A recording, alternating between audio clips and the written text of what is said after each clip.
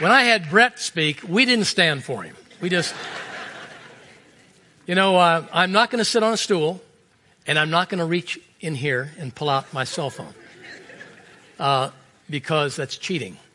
You have to use a real Bible that has pages. I want to hear the rustling of the leaves. Brett was sitting here in the first service, and I was giving him a hard time. But I love your pastor, love this church, been following you for a long time. And you just got some great leadership here. I know one thing, you sure are an excited church, that's for sure. Man, I don't normally dance in church, but I thought I was going to get rolling here for a while. It might rub off, I don't know. Maybe we'll go back and change resting. I'd like you to take your Bibles, if you would, please, and turn to Proverbs chapter 9. Proverbs chapter 9. I'm just going to read one verse, and we're going to talk today about the subject matter of wisdom. Wisdom. Something that the world needs and something that the church needs. So Proverbs chapter 9. I'd like you to look down at verse 10 and then we'll dive in. We read these words. The fear of the Lord is the beginning of wisdom, and knowledge of the Holy One is understanding. Father, I do pray for Brett and his dear wife that they could get some time away to rest, to get recharged, to be encouraged. Bless them. And now, Father, I pray that you would open our eyes, that we behold wondrous things out of your word, and we'll thank you in Jesus' name. Amen. Before we dive in to the subject of wisdom, I want to make sure that we aren't mixing terms. I want to make sure we're not confusing wisdom with knowledge or wisdom with being smart. Knowledge is the accumulation of information. The world has been accumulating information for a very long period of time, to the point of literally accumulating information at almost an exponential rate. Any of you that are in the world of science or business or technology, you know things are moving very fast. But the world doesn't seem to be changing very much, at least not for the better. Wisdom can be defined as seeing life from God's perspective. It can be defined as a skill for living. I personally have my own definition for it. I believe that wisdom is the biblical application of knowledge, or the spiritual application of knowledge. And I'm going to show you why here in a minute. Knowledge, according to the world, is designed to solve problems. So if knowledge is increasing at a tremendous rate, the problems should be going down. I don't know if you've seen the paper recently, but all the newspaper does is record how bad the world was the day before. That's all it does. And it hadn't changed one bit through the years. Hadn't changed a bit. Matter of fact, there's a wonderful pastor that lived in the 1800s named J.C. Ryle. And Ryle made this statement. He said, give me a candle and my Bible, lock me in a dungeon, and I'll tell you what the world is doing. I wish I'd have come up with that line. That's a great line. Give me a candle and my Bible, lock me in a dungeon, I'll tell you what the world is doing. He died many, many years ago. If he came back today, he'd look around and go, doesn't look like anything has changed, except for the technology, better medicine, people living a little bit longer, but nothing's really changed. Human heart hasn't really changed a bit. The world hasn't changed a bit. The reason the church must have wisdom is to demonstrate to the world what that looks like. Now, I do this every week at our church where and I'm a visitor, but I'm also encouraging any of you that might be a visitor here today. We're thrilled you're here. You might be coming to the church for maybe the first time. Maybe you don't even consider yourself a Jesus follower or a believer.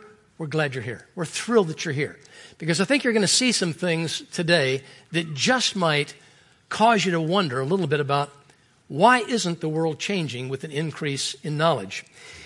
Here's the main reason. It took me a long time to figure this out. I always knew that the main problem was the human heart. I understood that.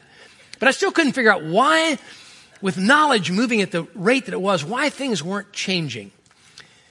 And it dawned on me one day, a couple of years ago, it's the abuse of knowledge that is causing our problems. God doesn't have a problem with knowledge.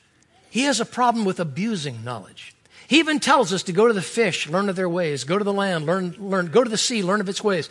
God has no problem with knowledge increasing. He has a problem with the abuse of that knowledge. Take, for example, we have knowledge and technology regarding entertainment. You can have a television set. I don't think God is opposed to television sets. He might be. I don't know. But I have one. All right. So if you have Netflix, they say that the latest statistics show that people who have Netflix last year watched 600 hours on Netflix alone. That's the abuse of entertainment. And we want to know why. Seated there so long, type 2 diabetes, overweight, all kinds of problems come when we abuse knowledge. We have more knowledge today about finances than we've ever had. We're more in debt than we've ever been. How can that be? We're smart. We're smart. We know more today about neuroscience and the chemistry of the brain than we've ever known, and depression is at a rate that we can't even control. It's up tenfold in the last 10 years. These statistics aren't coming from Christianity today. They're coming from the Centers for Disease Control. This is coming from the world. We know more about how to take care of ourselves. We've got more exercise machines. We're unhealthier than we've ever been. Okay, now I'm going to start meddling. We know more today about weight loss than we've ever known, and we're heavier than we've ever been. The average man in the 50s weighed 22 pounds less than the average man does today. Same thing with women all over. How can this be? How can we know more about child psychology and there are more prodigals than there ever been? How can we have so much knowledge? It's because we abuse the knowledge that we have. The world, their God is to believe that knowledge is going to solve the problems of the world. I know there's a statement that's been made, it's been made many, many times. The definition of insanity is doing the same thing over and over again and expecting different results. 5,000 years of recorded human history. Wouldn't you think that even people in the world that don't believe in God or don't believe in Jesus or aren't followers of the Bible, whatever, don't you think they just pause for a moment and say, what in the world is going on? Why aren't things getting better? Sure, living longer and all that, that's not the real problem. That's not the problem. Jesus said it's not what goes into a man that defiles him, it's what comes out of the man. It's the heart condition. Jesus didn't come into this world to fix the world. He didn't come in to fix the heart. He didn't come to do surgery. He came to give us a new heart. If we don't have the wisdom to understand the condition of the human heart, we have no way of reaching people that do not understand the gospel. Now here's what I want you to get this one thing. Get this picture. You'll forget who said it. I don't care. Just remember this. I want you to picture an hourglass. And I want you to picture the top of that hourglass, the sand that is coming down. The top of the hourglass represents the future that's coming our way. We do not know how much time we have. We don't know how many grains of sand are left. All I know is a lot more falling to the bottom of mine than to the top, but that's just where I am, all right? But I still don't know how much time I've got, all right? Each one of those grains of sand represents something. It represents a word you're going to say, a thought you're going to have, an attitude. It could be ethics, morality. It represents something. And when it falls to the bottom, it becomes your legacy. All right? So we know it's coming. We don't know what's going to happen. We know it's coming. And the only time we have any control at all, we have no control of what's coming. The only time we have any say is at the neck. Look what it says. The fear of the Lord is the beginning of wisdom. The knowledge of the Holy One is understanding. If the fear of the Lord isn't at the neck, what will fall through will be world system thinking. The way of the world's thinking. And what drops to the bottom will be our legacy. The church can't afford to have a legacy that did not fear the Lord. Where there is an absence of wisdom in the church will be discipled by the world. At our church, every week I usually give a sort of a summary tagline to all that I'm going to say. And I repeat it several times so people get it. They may not remember the message, but they might remember that little tagline. And that's one of them right here, is that where wisdom is absent in the church, the world will step in and it'll disciple us. The church can't afford to have the world discipling it. So here's this hourglass, and I just want you to be thinking, because you do know the future's coming. You know the future's coming. And here's the second thing I want you to realize. As that future is coming, and you know it's coming, you want to make sure that wisdom is there to greet it. Because if it's not, if there's not a fear of the Lord, and the fear of the Lord doesn't necessarily mean a knee-knocking fear, though it can. Trembling at his word, the Bible talks about in Isaiah. So here's our life. And God says, don't presume upon the future. You don't know what the future holds. But while that sand is coming, and you may have decisions this week on purchasing something you think might get you in great debt. You might have something, maybe it's a moral situation. Maybe you're traveling and you're thinking, I could fall into some sin while I'm gone and be on the computer or be someplace where nobody's going to see me, that sort of thing. Just remember, as wisdom, as the grains of sand are falling, if wisdom isn't there to meet it, you probably won't make a wise decision. And when we don't make wise decisions, problems happen. Serious problems. Now, I want this church, as well as Reston Bible Church and churches throughout the land, to leave a legacy, a very strong legacy of wisdom. Very, very strong.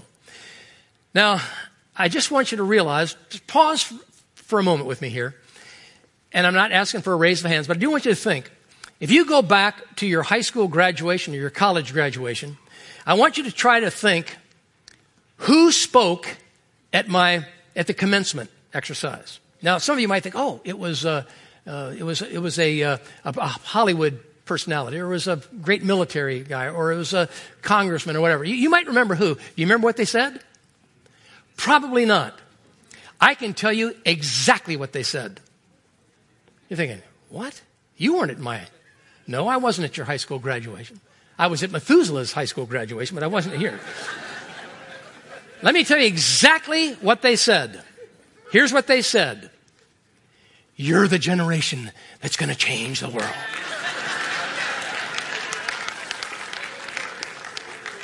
What the mind can conceive, you can achieve. It's exactly what they said. They all say the same thing. I told the first service, so you mean if I can conceive in my mind that I can be a linebacker for the Redskins, that's going to come about? If I got hit by one of them, they'd bury me in 4 different cemeteries. As a matter of fact, President Allen of the Redskins was here in the first service, and he texted Brett during the service and said, tell Mike that position's filled. True. Here's the point. The point is that when you open up the Bible, you're entering in to the world of the unknown. Biblical truth, biblical revelation is given to us because of things we could never understand from a microscope or a telescope. Things that science can't tell us. What science can tell us, God's not interested in telling us. He says you can figure that out on your own. But what you can't figure out are those things that are beyond your ability to understand certain things. That's why God has given believers an illuminated mind to be able to understand the deep things of God. All right? So when you open up the Bible, you're basically opening up a book of revelation. It's what God wants man to know that man could otherwise not know. And when a church is strong in its wisdom, the world stands up and takes notice. Very, very careful notice. And so my objective in the few minutes that I've got today is to encourage you to be thinking about that hourglass, thinking about the decisions that are coming up, thinking about things in your life. They could be moral decisions, ethical decisions, financial decisions. Makes no difference what they are. Just make sure that wisdom is there to meet that decision, whatever it happens to be. That passage in Proverbs 9, in this verse 10, just listen. The fear of the Lord is the beginning. It's just the beginning of wisdom. Now here's something else, and I don't want to go too far off in this tangent. If evolution is true, and evolution is a positive term, it's talking about moving upward. I once had a company, it's evolved into a corporation. You don't ever say I had a corporation and it evolved into a company. You don't do it. It's always moving upward. Always, it's a very positive trajectory. If this is what evolution has produced, it owes us an apology. It's responsible for why the world is in the mess that it's in. And tomorrow's paper is going to say the same thing that today's paper said. It's simply going to tell us how bad we were the day before. That's how it works. And I, as one who's been around for a while and been around the block a few times, I just tend to watch the world. I feel like I'm on the moon looking down at the world, like they're ants just racing around trying to figure out what everything's all about. And it's not that I'm so wise. It's that the Bible gives me that perspective. I can look at this and say, oh, I get it. I get it. Genesis. Man is evil from his youth up. You read through, the heart is deceitful and incurably wicked. Who can know it? It's not what goes into the man. It's what comes out of the man that defiles him. And then in 2 Timothy 3, Paul says in the latter days, and he just gives this whole list. Nowhere does the Bible say, oh, things are going to get better and better and better. It doesn't say that. It's never said that. Man goes down to catch a stagecoach a couple hundred years ago. He just misses it. He goes up to the ticket agent and he says, when's the next one? The guy says, 2 weeks. He goes, 2 weeks? He goes ballistic. Goes home. Thank goodness for technology and human wisdom and knowledge. His son goes down to catch a train. He just misses it. Goes up and says to the ticket agent, when's the next one? He says, 2 days. He goes, 2 days? He goes ballistic. Goes home. Thank goodness for technology. His son goes down to catch a plane. He just misses it. When's the next one? 2 hours. 2 hours? I got to be in L.A. Come on. He goes to the airport Starbucks, gets a cafe latte, sits down, puts his Bose noise-canceling headset on, plugs in his computer, watches a movie, steaming the entire time.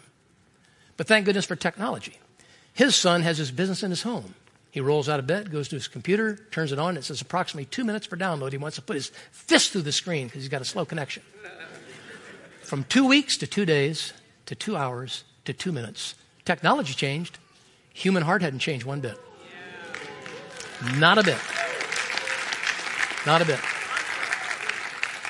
And if we are not observant of that, if we're not aware of what the Lord is telling us in here, if we're not conscious of that, we will not be conscious of what the world is doing. It's just like Ryle's statement, give me a candle, put me in a dungeon, give me my Bible, and I'll tell you exactly what the world is doing.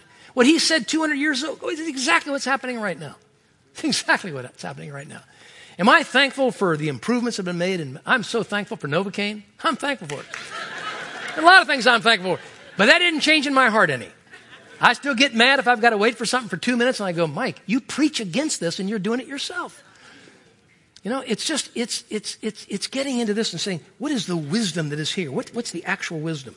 Now, when you look at this, I would suggest that all of you at some time, if you are not terribly familiar with this particular text, and it's another message for another time, but here's what I would like you to do.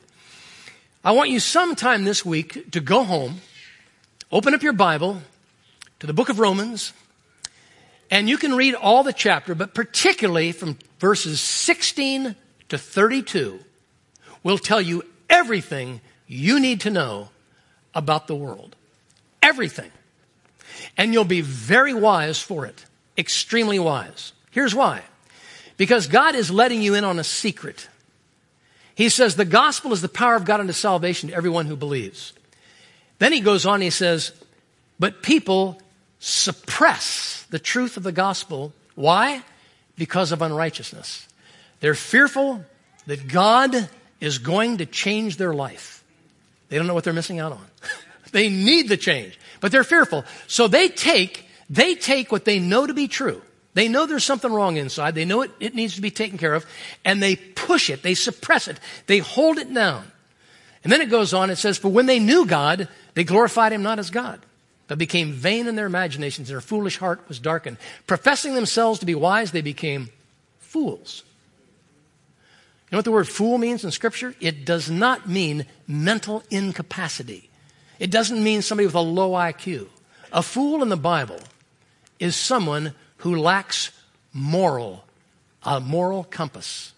That's what a fool is. It's somebody who lacks a moral compass. They don't know what the direction is. And life in every society is so designed by God to be held together by moral and ethical fiber.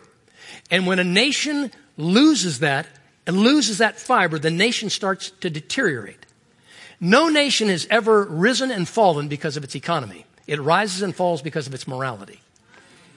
That's why nations rise and fall. It's because of their morality. And let me tell you something else that happens. And you'll observe this in life. Just keep your eyes open. Watch things that are going on. Just watch what's taking place in life. When sin enters society, any society, it is usually irreversible. Usually you can't do anything about it, no matter how hard you try. Because the human nature has now found that sin to be very pleasurable. And people don't want it taken away from them. Let's go back 1939, Gone with the Wind. Clark Gable says, frankly, my dear, I don't give a D, ends with an N. The motion picture industry sued 20th Century Fox or MGM, whichever it was, $5,000.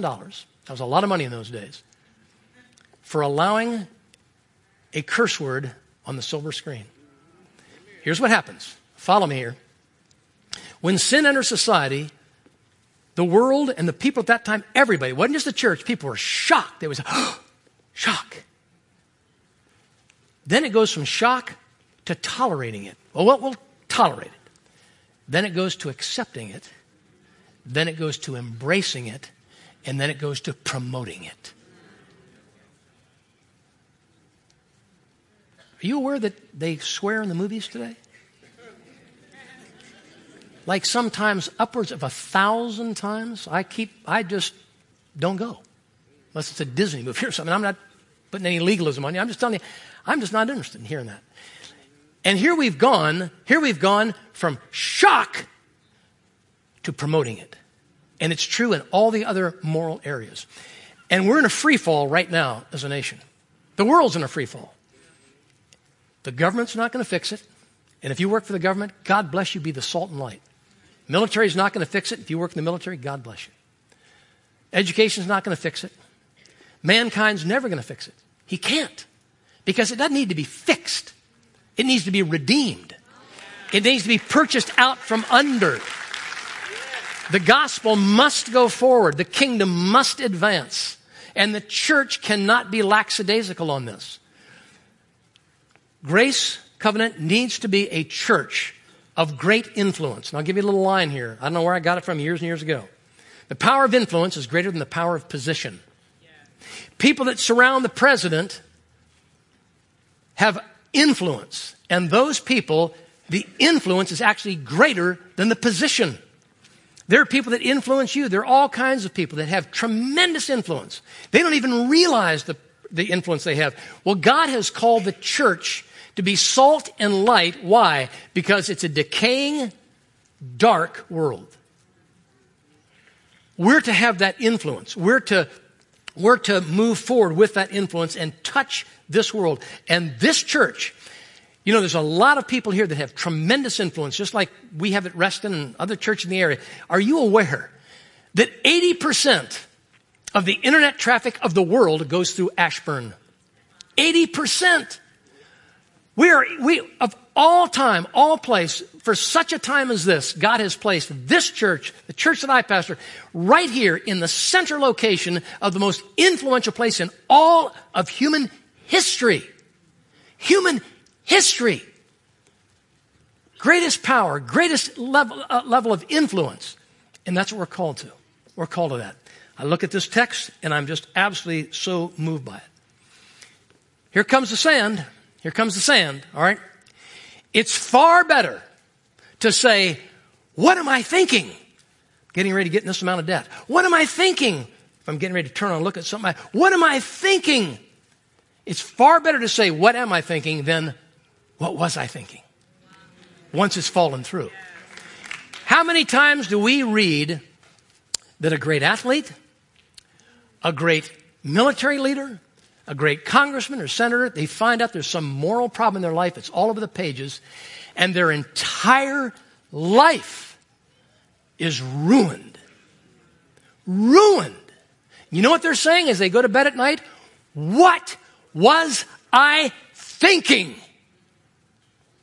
You know what they were thinking? There was no fear of God. None. We've all been there. We've allowed the thoughts to come in, the attitudes, because we don't fear the Lord, which is the beginning of wisdom. It's the beginning of wisdom. Just the beginning. There's a growth process through this. The knowledge of the Holy One gives us insight into these great, great truths of Scripture. So here we have Romans 1 telling us what the world is like. And by the way, as believers, we are never, ever, ever to be arrogant toward the world. We are never to look at the world and get angry with people that disagree with us. Never. We are to be humble servants of God before a lost and dying world. And I praise God for this church because you guys are knocking it out of the park. And don't stop. Keep it moving. 1 Corinthians chapter 3, there's a verse 19.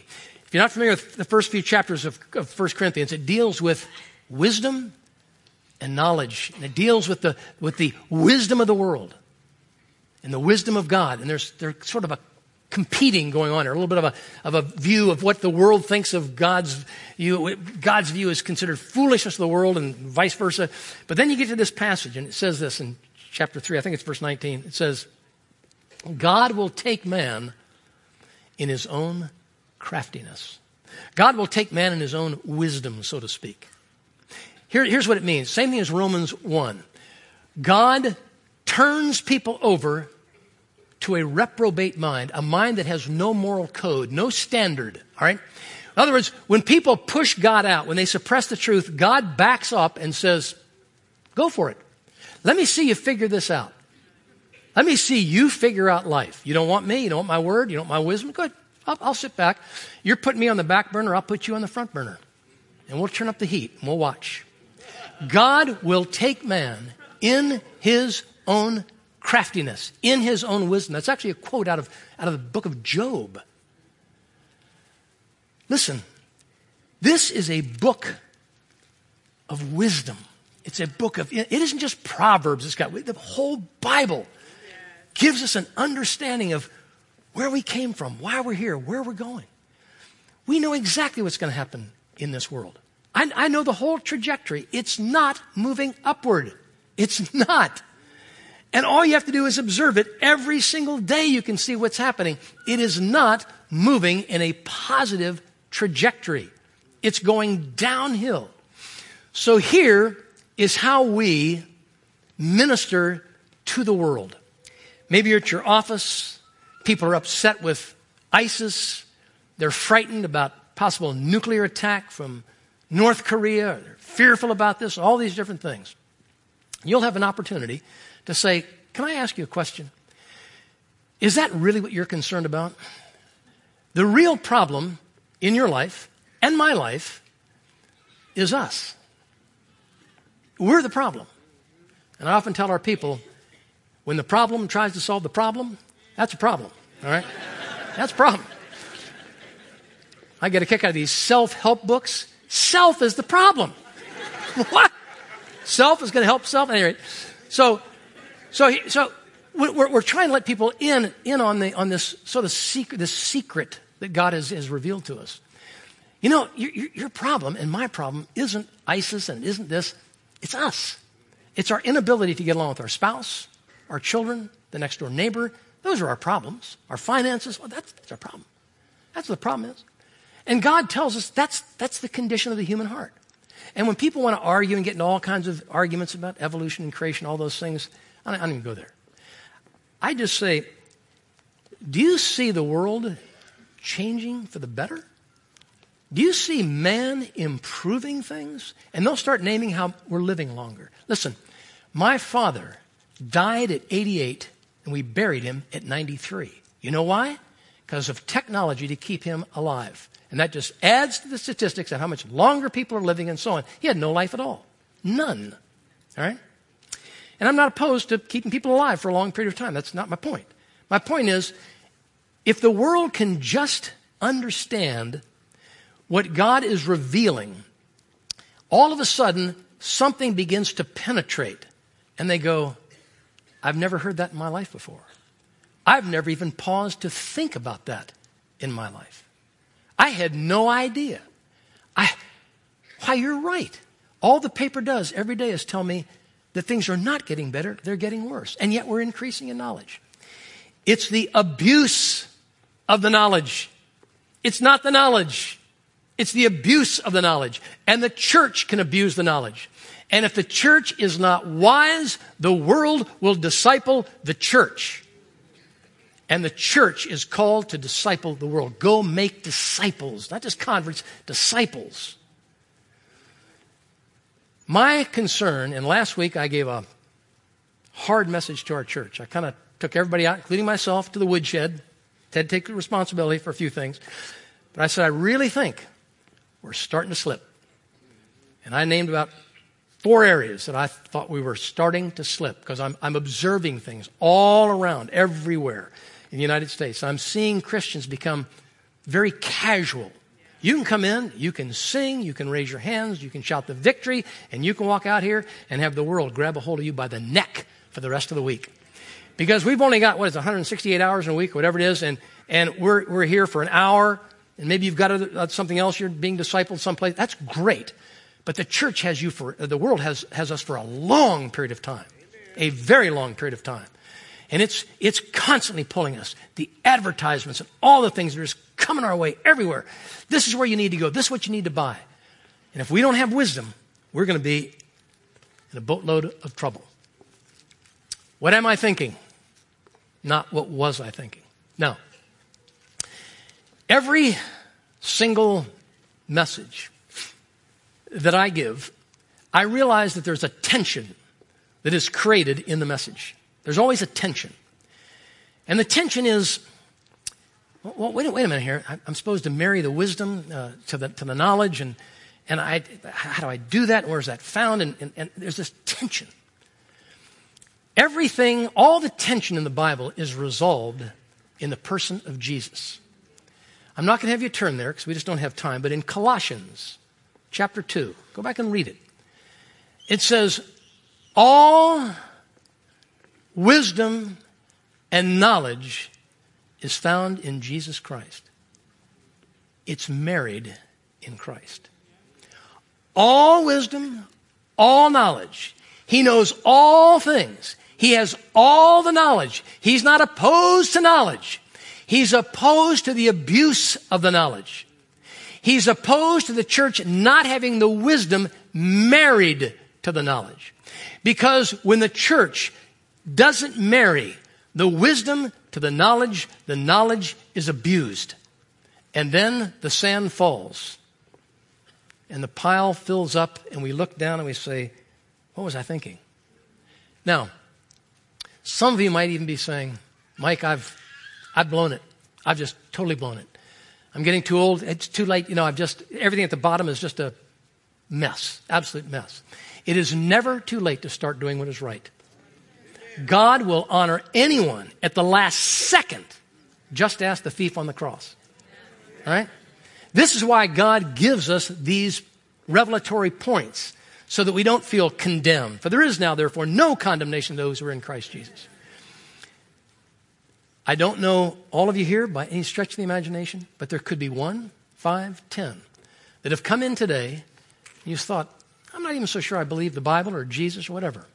But I want you to be thinking about this.